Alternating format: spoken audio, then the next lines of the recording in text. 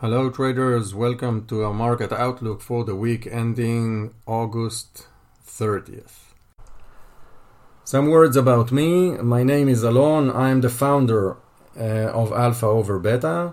I have been trading the US stock market since 2005. I've been trading stocks and ETFs and options mainly. I give lectures on trading the US stock markets and have mentored many students on their way to become a successful trader.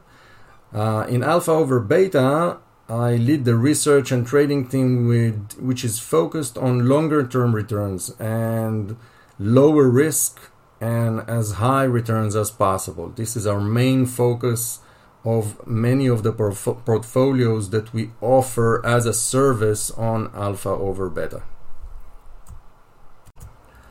Disclaimer first, Alpha over Beta is an online investment service. We provide data and quotes and charts and triggers and webinars like this one and market outlooks, but really you should really be informed about the risks and costs associated with the trading, with the markets, with the investment vehicles that you are invested in, and you should really adjust the risk to your own risk profile and what really suits your own risk appetite.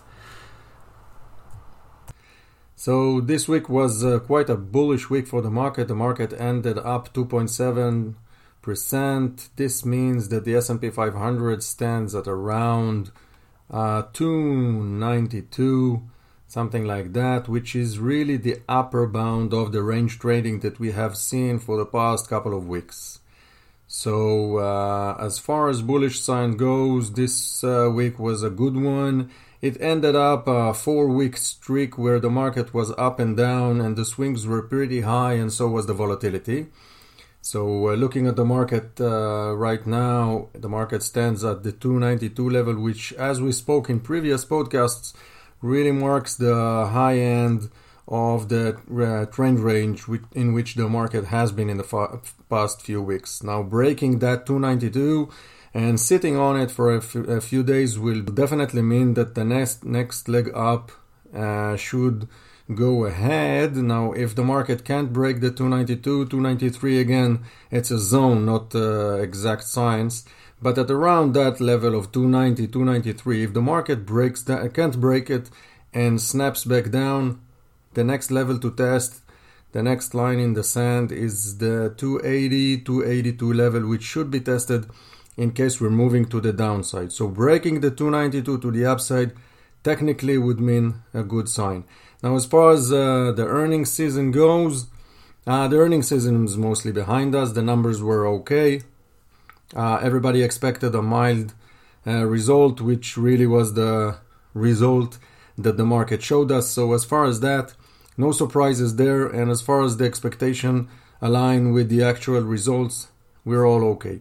So as far as that, I think that we can conclude that earnings season with a quite a smile on our face, if you can say that. So the trade wars, which I don't know, maybe it's old news by now, but the trade wars still continue. The US is fighting China, who's fighting back at the US, and the tariffs moved from side to side, and the billions and the trillions are thrown in the air. It had a significant impact on the market in previous weeks. This week seemed to be a resting point for the market as far as the trading war goes. We'll see what those two countries have for us, but for now the market seems to have digested the news about the trade wars and really shook it off and continue to move higher. So another bullish sign. Now another bullish sign that we can add is that one of our strategies, which is called pairs trading strategies, this is a strategy that really balances the government 20-year bond and the S&P 500. This week we've seen that the strategy manager decided to shift some assets in favor of the S&P 500 on the expense of the 20-year bonds. So seeing that after the analysis and the research that took place to make that decision, I think that this is also another bullish sign. I wouldn't say that the shift was significant. It was about 4%, but it was enough. It was enough to convince all of our traders that maybe the market is moving ahead to the upside. So we have all those bullish signs. Really, a resting place for the market this week was up 2.7%. We have pairs trading, which is our strategy that shifts for the first time in, I have to say, in a couple of weeks. That shifted some assets in favor of the S&P 500. So we have some bullish signs. I hope that we can break the 292 level as far as technical goes, and we can see a nice leg to the upside.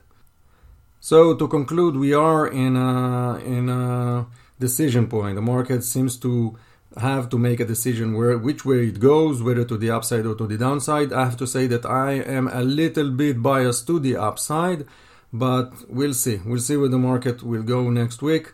As we said, we have all those bullish signs. So thank you again for your time listening to this podcast. If you have any questions, please don't hesitate to shoot me an email. This is Alon at alphaoverbeta.net. Thank you and have a nice trading week.